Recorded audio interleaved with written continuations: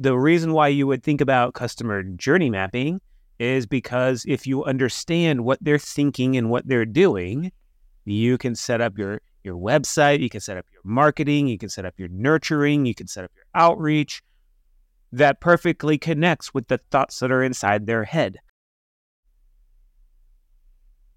Understanding your customers is about more than just segmenting them into demographics. If you want to create fans of your business, you need to understand their problems, challenges, and their journeys to finding a solution. Join us this episode as we map the complex B2B customer journey, discussing metrics, best practices, and more.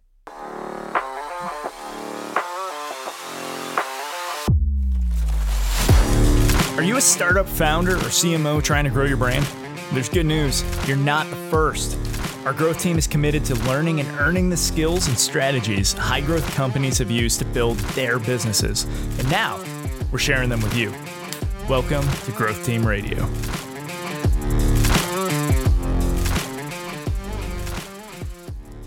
Welcome to Growth Team Radio. I am your host, Mallory Kuhn, and I'm joined today by Kevin Barber, founder and head of growth at Lean Labs. Hi there, Kevin. How are you today?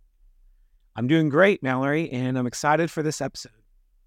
Yeah, I think this is going to be a really great episode. I'm really excited to chat with you about customer journey mapping and the customer experience. So let's start easy, high level. Could you explain exactly what customer journey mapping is and why it is important specifically in B2B? Right. So customer journey mapping, let's just state it this way. Your customers are following a bit of a map, whether you've taken care to document it or not. Right? So customer journey mapping is just realizing that there are predictable, knowable and predictable patterns and behaviors that customers are taking in order to go through the process, through the jobs, the tasks, the steps to consider and buy your type of solution. And the reason why you would think about customer journey mapping is because if you understand what they're thinking and what they're doing, you can set up your website, you can set up your marketing, you can set up your nurturing, you can set up your outreach that perfectly connects with the thoughts that are inside their head. And if we're not trying to do that with our marketing, we're probably not even doing marketing. We're just probably out there self-promoting, buy my stuff. And that tends not to be the most effective type of marketing. Right. Well, like you said that, they're going through this journey anyways, right? Regardless of whether you were mapped to it or not. Whether you intend to help or not, they're going through the steps that they feel they need to do, They're going to be on this journey with or without you. We want them to be with us. What are some of the key components or stages that we'll see in a typical B2B customer journey? Right. So you can Google customer journey map, right? Or customer journey map example. And you're going to find that there's a few schools of thought on this, but it is there's some key stages that the B2B thought leaders have considered there to be, right? So a really popular one would be like awareness. So they first become aware of you, right? And then consideration. So like, how am I thinking about you? Like, and sometimes, we just run through consideration, but keep in mind, like nowadays, especially in, expensive B2B, software platforms, implementations, expensive technology that has an involvement, like in consideration, they got to get consensus within their team. That's part of their journey map. Like they got to bring in other stakeholders. And like, if we haven't thought about that, and what does that mean for our marketing, we're in trouble. But so awareness, consideration, and there's the decision stage. How do they decide between multiple different providers? What does that decision matrix look like for them? If you don't even know what factors they're utilizing to compare and judge, then your marketing probably is not doing the right things, right? And then after that, there's the retention and loyalty part. Like we need to not just get customers, we need to be producing raving fans, right? So raving fans that are willing to co-promote some content and ultimately send us word of mouth referrals. So the customer journey goes from that. Now, can I just be honest? I don't think that customers think like that. Like, I think they think in a little bit of a different way of thinking. It's just a little bit similar, but like, why don't we map it the way the customer sees it? I think they think first I have a triggering event. So I've either been frustrated with something for a long time. I have a pain point that has reached, for some reason, it has reached a stopping point and like, no more, I must now solve this problem. Or a directive came down on like a B2B, like you need to blank, right? And there's some sort of triggering event or job to be done that they now are thinking about solving, right? So they're in problem mode. How do I solve this problem? And they begin research. I think research is the first phase, right? So like, what are my friends doing? What are other companies doing? Like they'll Google the problem and they'll Google solutions to the problem, right? And then they start comparing the kinds of solutions they see, right? So it's research and then it's comparison, right? And in my opinion, most of us now, like we do comparison to just start weeding out lots of brands immediately. And like, well, who are the 2 or 3 I would actually look at? Okay, now that's when I go into consideration mode. Okay, well, what do they have? How does that apply to me? You know, what will my boss be thinking? What will I need to show him, you know, about this brand or about this solution or about this, even this category of solutions, right? What do I need to be thinking about in terms of cost, return on investment? How do I make sure that, you know, it's easy to adopt? And, you know, is my team gonna like want this or fight me on it, right? These are all the things that happen in the consideration stage. And then there's a connection stage. Most of us in B2B are doing, you know, we're selling through meetings, demos, things like that. There's the connection stage. So normally we're going to put off that connection until we have to. But they're actually going to have some thought of, oh man, is it really worth it to reach out for a demo? And then they have to go through the consensus stage with their team. And then, you know, that will help them reach a decision. And now we go into that onboarding of, am I getting a good vibe in the onboardings? Am I getting good results with the solution? And that's when we can move into the loyalty stage. So you could argue those are almost the same, because the fact is like their customer journey mapping is just mapping what customers already thinking and doing, whether you're helping them with it or not. Well, I think that's the crux of it, right? Is knowing what your customer is thinking. So that kind of brings me to my next question, which is, how do we know what our customer is thinking, right? So what methods or tools do you recommend using for gathering insights into your ideal customer's perspective, thoughts, what their journey is already? Right. So before we get into that, what we probably ought to do is address like how the customer's thinking about it so we can then do it, right? So the key stages is that we need to think about the customers in a few different buckets, all right? So there's the problem-aware bucket where a lot of customers start, right? Potential customers will start in the problem-aware bucket. They're only aware of their problem. They've never heard of you, right? Sometimes they've never even heard of your category, right? So like, oh, wow, I didn't realize that there's, you know, marketing agencies for my kind of business. Okay, well, that might be a slightly, you know, not completely, mature company, early stage in the game, but they may not realize that there's a difference between a marketing agency and a growth team, right? They may not realize that maybe they don't need a whole growth team. Maybe they just need an outsourced CMO, and there's companies that provide that. See, they're just problem aware. They're not solution aware. They're not aware of the kinds of solutions they could do. So you got to kind of understand, we're marketing to a problem aware audience that's not aware of solutions. Or we're marketing to some extent to a solution aware audience. They know there's marketing agencies, of course. Hello, but they also they're going to have reservations around that category of a solution. And if you don't have a reservation about hiring a marketing agency, well, then you don't have any experience doing it, because most people don't have great experiences, And then there's the product aware. They not only know about the problem, they know about the solution, and they know about your product. They've heard of it before, right? And a lot of times we only market to that person, yet we're trying to bring new people into our world. So like when you start thinking about the customer journey, first you got to understand who are we actually working on right now. And so many websites are only set up for those that are solution, if not even product aware.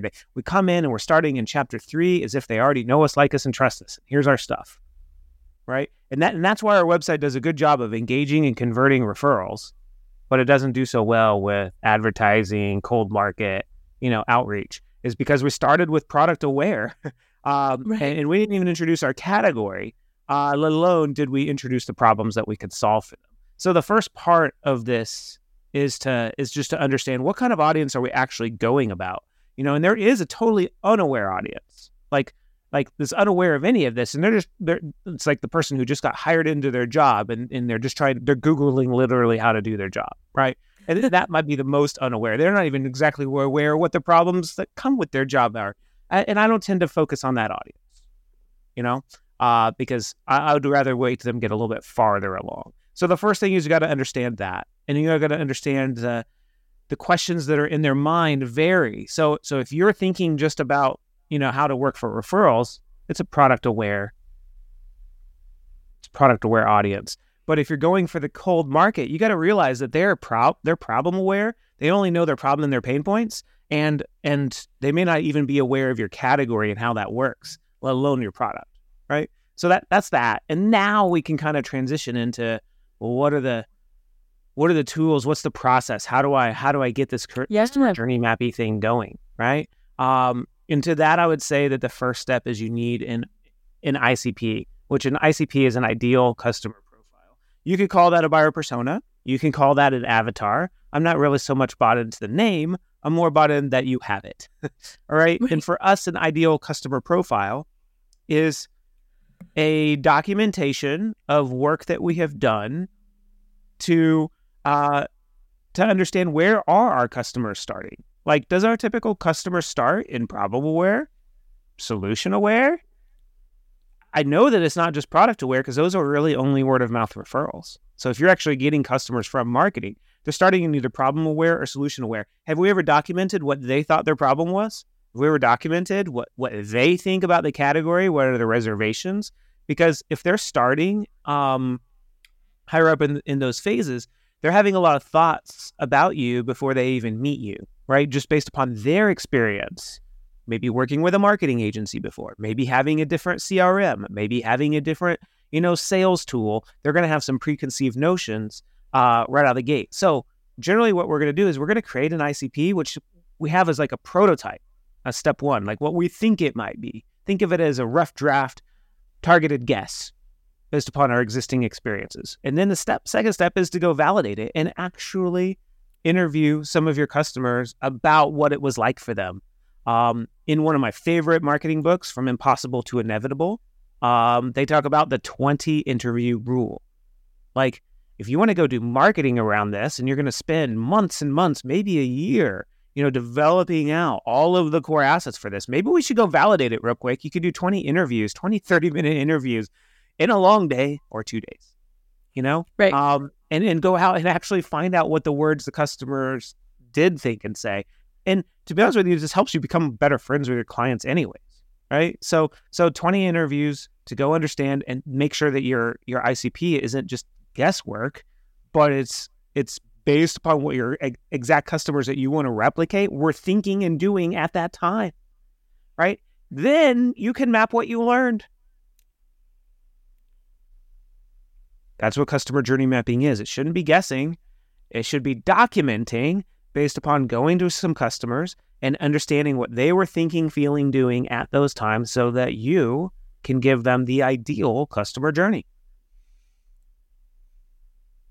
Amazing. So I think that one of the key parts that we're kind of uncovering here is that, obviously, a lot of the people that you're going to be speaking to are problem aware. They're experiencing some sort of pain point. How does customer journey mapping help uncover pain points, opportunities in the buyer experience, not even just that they're experiencing, but, maybe friction points throughout your process? Yeah. Based upon my experience doing this for numerous brands, you're essentially going to learn that at the beginning of their journey, they were not bought into you. They weren't even bought into your category. Right. So if you sell like a certain technology to sense a problem, so that they can act on it, right? So like an Internet of Things technology, like, and you're trying to explain how your technology works. They're not even bought into whether they need to sense anything. You know what I mean? Like, what? I'm not doing that for a reason, guys, because I think it's expensive and I don't know if it's going to give me a return on investment. I'm not even bought into the category of what you do, let alone your little sensors. right? Like if you're a sales trainer, it's amazing just how many salespeople think they don't need trained or think training is not effective, right? They're not even bought into your category, let alone are they bought into your solution. So, what does it help you? We're going to learn kind of what their thoughts and doubts and disbeliefs are, right? Because they have had experiences that have not gotten them the result that they want. That's why they still have a problem, okay? And it's not like they've never thought about this problem before. It's probably like they haven't not even thought about hiring a sales trainer or buying a solution before, but they have generally discarded it for a reason. It's either a rational fear because they've actually experienced it, or it's more of an anxiety. It may or may not be a real fear, but I'm nervous that I could spend a bunch of money on this and look really bad to my boss if it doesn't work, right? Maybe the trainer comes in and does a great job, but maybe my team just doesn't pay attention or do it. And it makes me look bad. And normally that friction right there has held me back from ever really considering this category. Well, what is a sales trainer to do? Win that argument, right? And show how the very best sales teams always have sales trainers. And this is what those sales trainers do in order to make this. Like you win that argument and that moves with them towards your solution, not your program details. They're not ready for it. Right. So we need to understand what the set of beliefs are in our ideal customers' minds when they come to us, and great marketing is changing those beliefs. We need to challenge and change those beliefs, and we need to bring overwhelming evidence that belief is wrong and holding them back. That's how you win people in marketing. That's what marketing is changing beliefs with the intent of a sale. And we can't do that if we haven't fully understood what their starting beliefs are. Right. Well, like you said, you need to win that argument. And how are you supposed to win it if you don't even know to approach it, right? This is when I love salespeople, because salespeople actually get to have this conversation. Marketers, we have to anticipate this conversation that's happening in their head, and we need to have it through a page. If you haven't really dialed what that conversation is, you're not going to win it. And that's where customer journey mapping comes in. Awesome. I want to talk about some struggles that people might have. Speaking of friction points, right? Only I want to talk about the struggles that we might have trying to map that customer journey. So what are some obstacles, blind spots, challenges that companies face when they are trying to map the customer journey? Right. So what I'd like to do is generalize the things that I see us not doing that maybe we should be. And this is not exactly one size fits all, but it's kind of like a beanie. It's one size fits most. Okay. So the deal is that most of the time we are not talking about the problem and the pain points that we solve, right? Whereas if you start with the problem, the pain points you solve, it's so much easier for your customer to go, oh, this is for me. Right. This is exactly where I am. This is my exact frustration. This is my exact problem. This is my exact thing that I can't seem to figure out, or the exact same thing that's happening to me right now.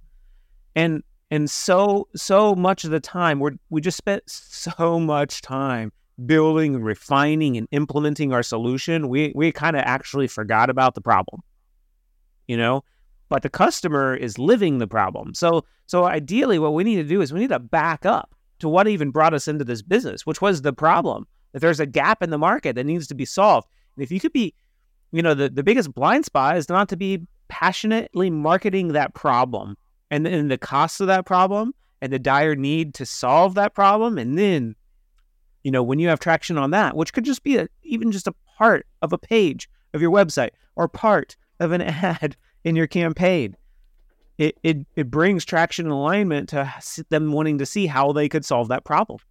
That's the first one, right? Second one, biggest mistake, not picking up on the trigger events. There's 2 or 3 things that generally bring in at least 60% of your business. Things that come up where they're like, this is happening, and now I'm thinking about, 1, solving it with immediacy, and then 2, I'm now more open to a long-term solution, right? And that's gonna vary across the different types of brands, right? So in our sensing example, maybe you have a security product. Well, they had a breach.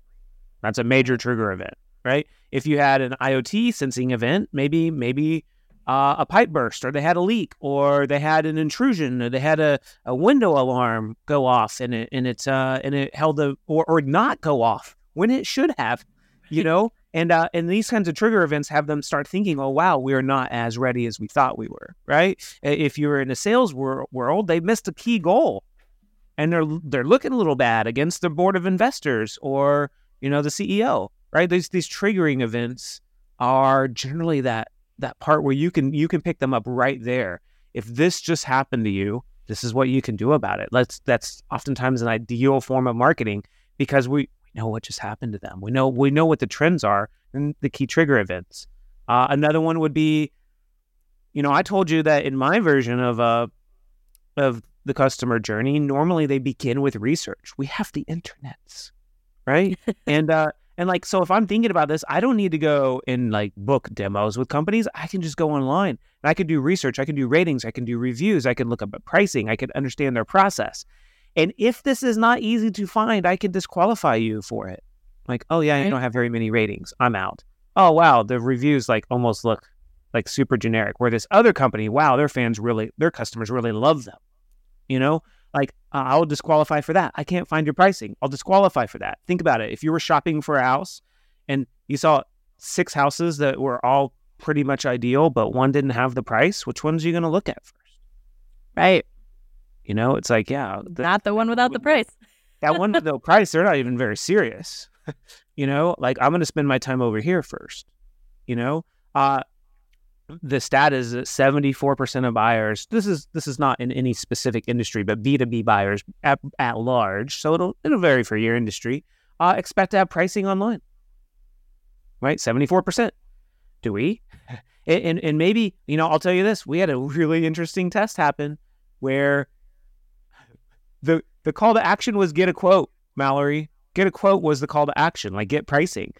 But above that, I put starting at, just so we can give them an idea of what planetary deal we're on. We had 3 different offerings, and the call to action for each of them was get a quote. And we just put starting at, so we know what planet we're on. Did you know that doubled the quote conversions? It doubled it. Wow. It's people want to know before they reach out. They don't want to look dumb, and they don't want to waste their time. Right. And it makes sense.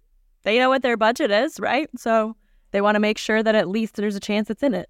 Yeah. So this whole customer journey mapping comes back to, hey, I'm not going to reach out unless I know what general planet it's on. That might be happening with your customer, and then a lot of times, something that happens is you actually have them.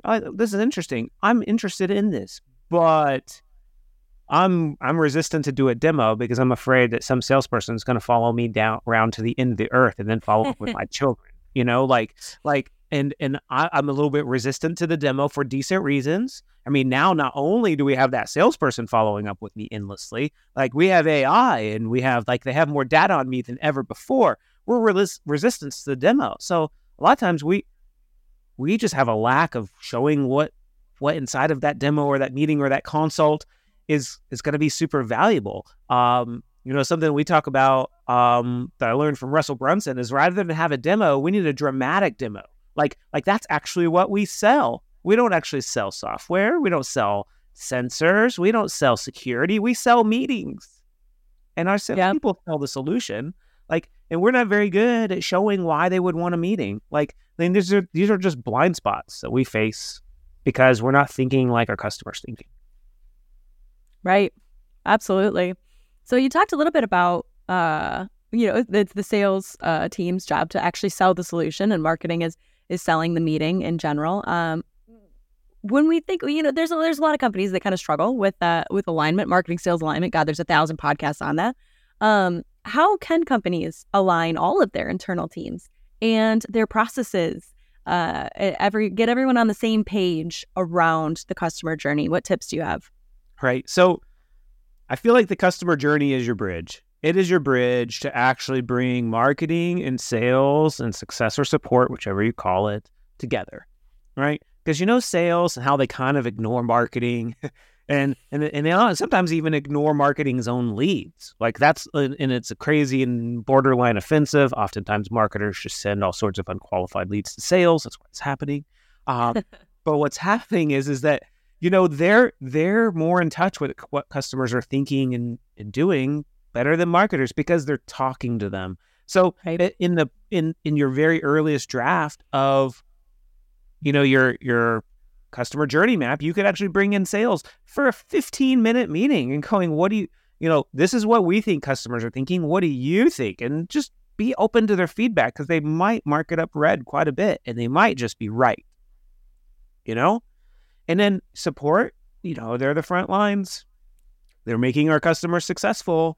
And they're the direct line to literally ask customers that they're already talking to every day about what their journey was to get here. And a lot of times customers love to share their story. They love to share the story. If you have 5 minutes, can I just ask you a couple questions around, the process of how you come to find our solution? And I want to make sure that we are paying off on everything that was in your mind at that time. Who's not going to give you 5 minutes? Maybe not today. Well, I can, but I have a meeting in 5 minutes. Okay, well, let's do it tomorrow. Can I follow up next week? Yeah, you can. You're going to get people. Success is how you actually go in and actually help do those interviews. And they can even introduce co-marketing. Wow, that's a really interesting story. As we get to this result coming up, maybe what we can do is document that in a blog or a LinkedIn post and like it and share it together. And customers tend to like to be part of that. Like they want to look good for making the decision they made too. So basically what I'm saying is sales and support, if you bring them in of like, hey, we want to do the very best form of marketing there is, which is have our customer do marketing for us. Here's how sales can help. Here's how support can help. Let's jump in here and do this. It's an opportunity to align those teams. And when I want to dig into support and basically just the post-sales experience a little bit deeper. So what role, we talk about we want to do that co-marketing with our customers, right? We want to get those referrals, things like that. Can you speak to the role that the post-sales experience plays in the overall customer journey?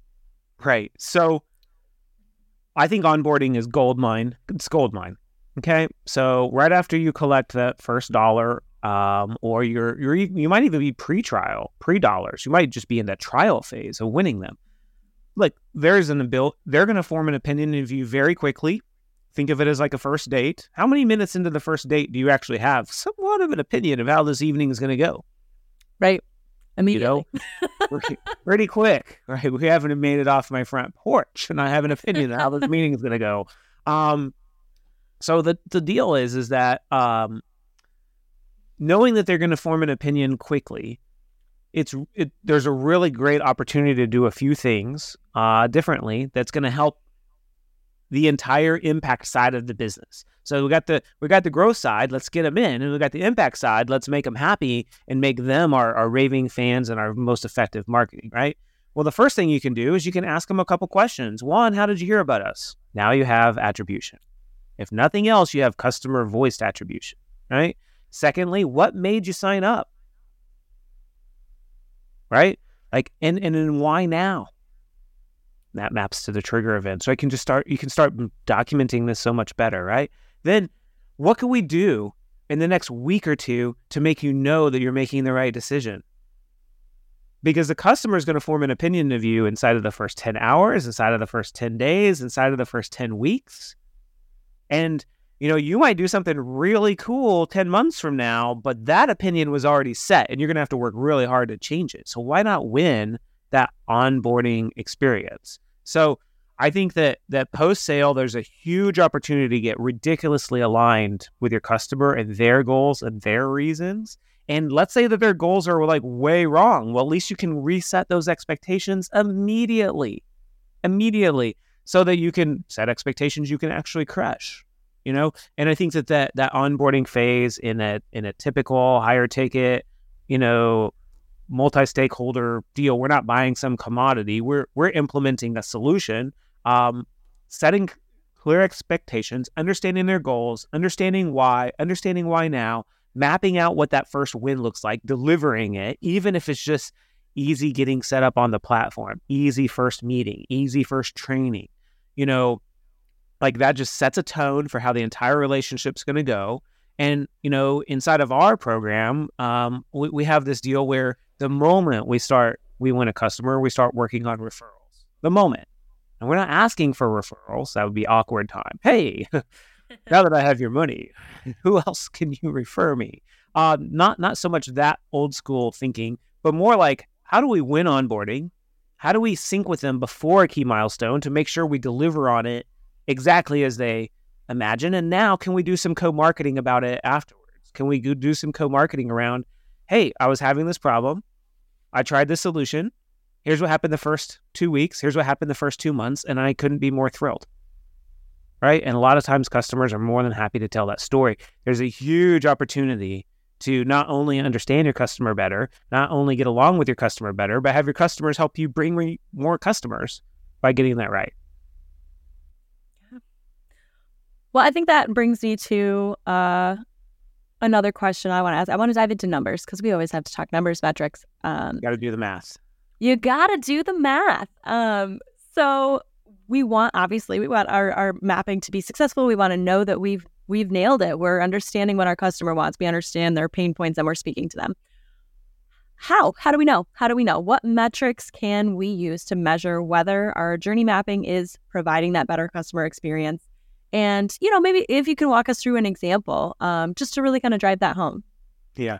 So doing the math is awesome. Doing the math on the podcast is always hard, right? Because always challenging, yeah. Math is kind of visual. So I'm going to try to keep this relatively basic so we can understand that we got to do this in multiple areas. But let's just talk about like our website, okay? So our website is producing key metrics all the time that give us an idea of whether we're on track or off track. If you were to take your homepage, for example, like arguably one of the most important pages because it's the one that people see the most, right? Right. And here's the deal. You can understand whether or not you're right or wrong around what your customer's intended journey is just by the CTAs that they're clicking. Like, what are they actually clicking on the homepage? Are they going to a pain page? Are they going to a solution page right out of the gate? Are they going to a reputation page? I want to understand your ratings and reviews. Are they going to a pricing page? Like, what is their question, right? So the first thing you could do is you could take a look at what the click-through rates are on various CTAs, right? If you're using a tool like we use, like a HubSpot, that's not hard, okay? You can understand the bounce rate of that homepage. You can understand the exit rate of that homepage, right? To get an idea of the homepage's performance overall. But once you understand those click-throughs, you'll know what percent is going to a page around their pains, around their frustrations, around their problems, if such a page exists. And maybe you do that test with that homepage CTA and you realize, oh my gosh, I'm sending, like, I put up the most mediocre page ever just to put the CTA up, and you realize you're getting tons of clicks. Now you got to build out that page. Or maybe you're not getting any clicks. Maybe you're going to realize, oh my gosh, I'm glad I only made a quick proof of concept of this pains page because that's not their pain. Right. You could have a warm page, which is thinking about your positioning, the differentiation, the process that you have and what number of people are clicking on that. They want to understand your category and your approach to that category. And then, of course, you're going to have people clicking on your product page, where you're going to have proof of results, your ratings, your reviews, and you can understand what temperature is your audience in the first place, right? And of course, on your homepage, you should probably have the directly past go button. Let's go straight to the end and book a demo. And you can know what percentage of your audience is ready for that. Like, those are just a couple things you can learn just from one page of your website. So is that okay for the math section? Because we could go a lot farther and make our own podcast on it. But like, just the homepage can tell you a lot around where your potential buyers are. The people you're bringing in are in their buyer journey.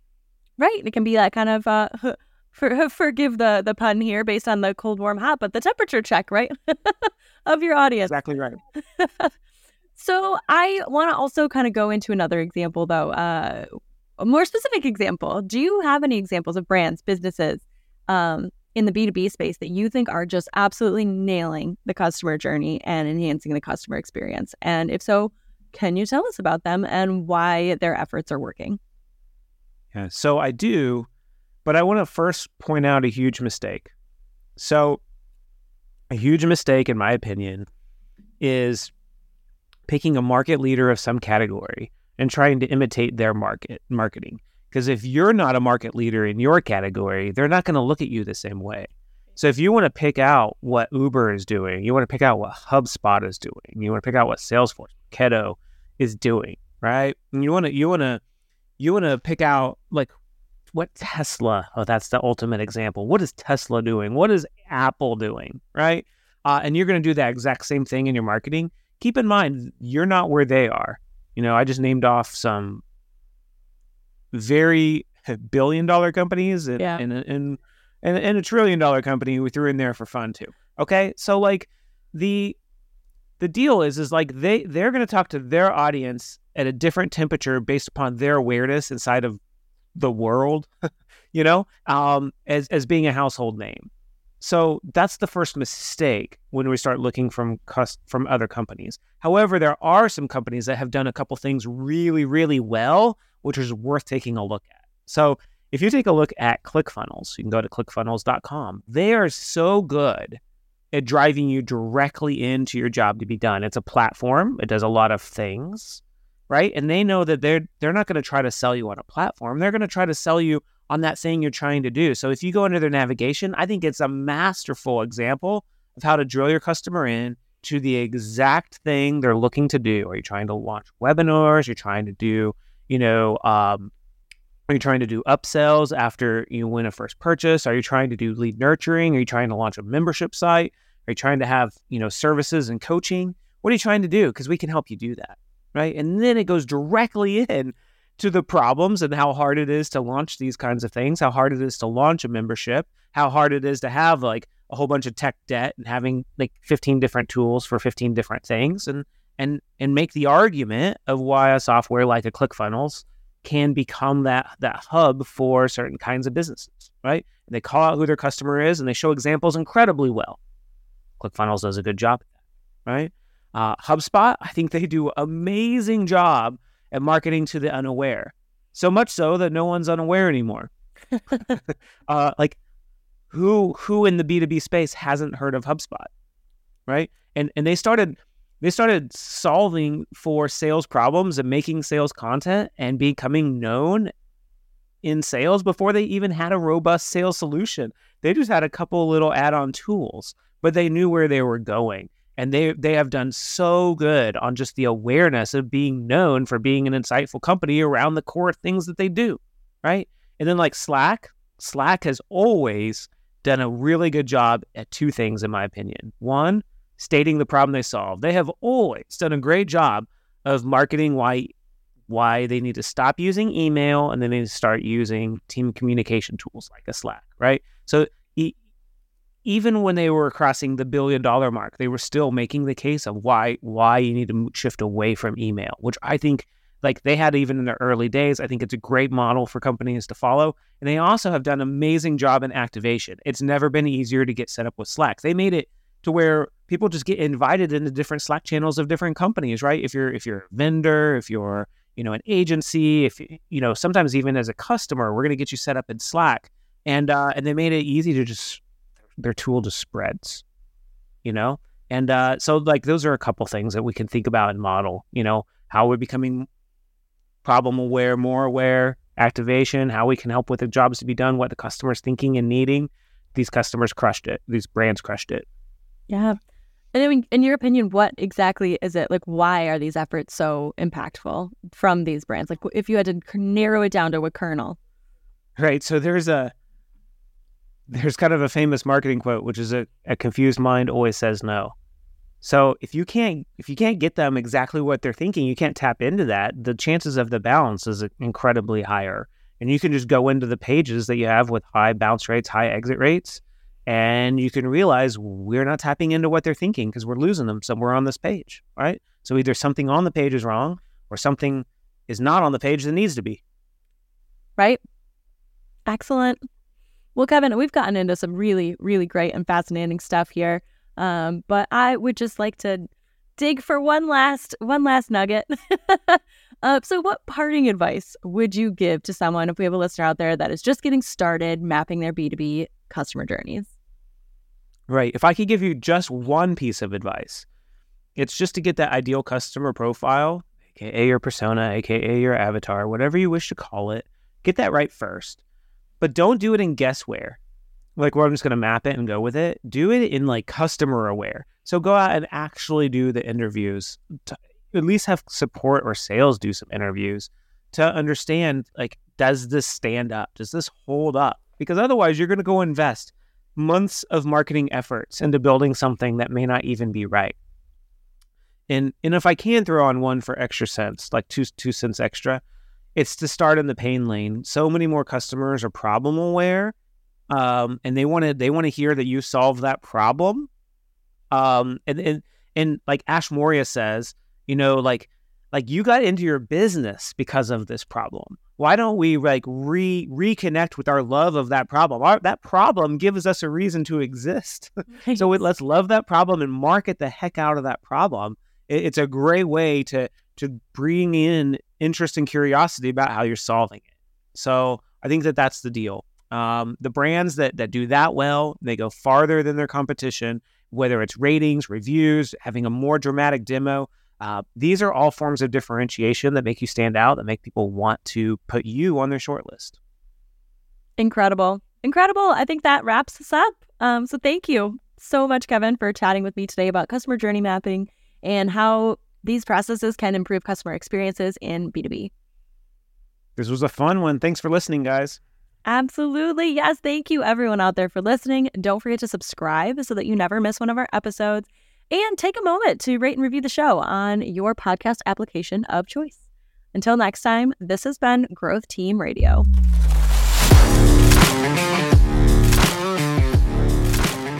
Want to grow your business? Trying to find the right path to do it? Well, we've got the answers. Go to stopscaling.com. Yes, you heard right. Go to stopscaling.com, where we'll show you the exact way to grow your business this year.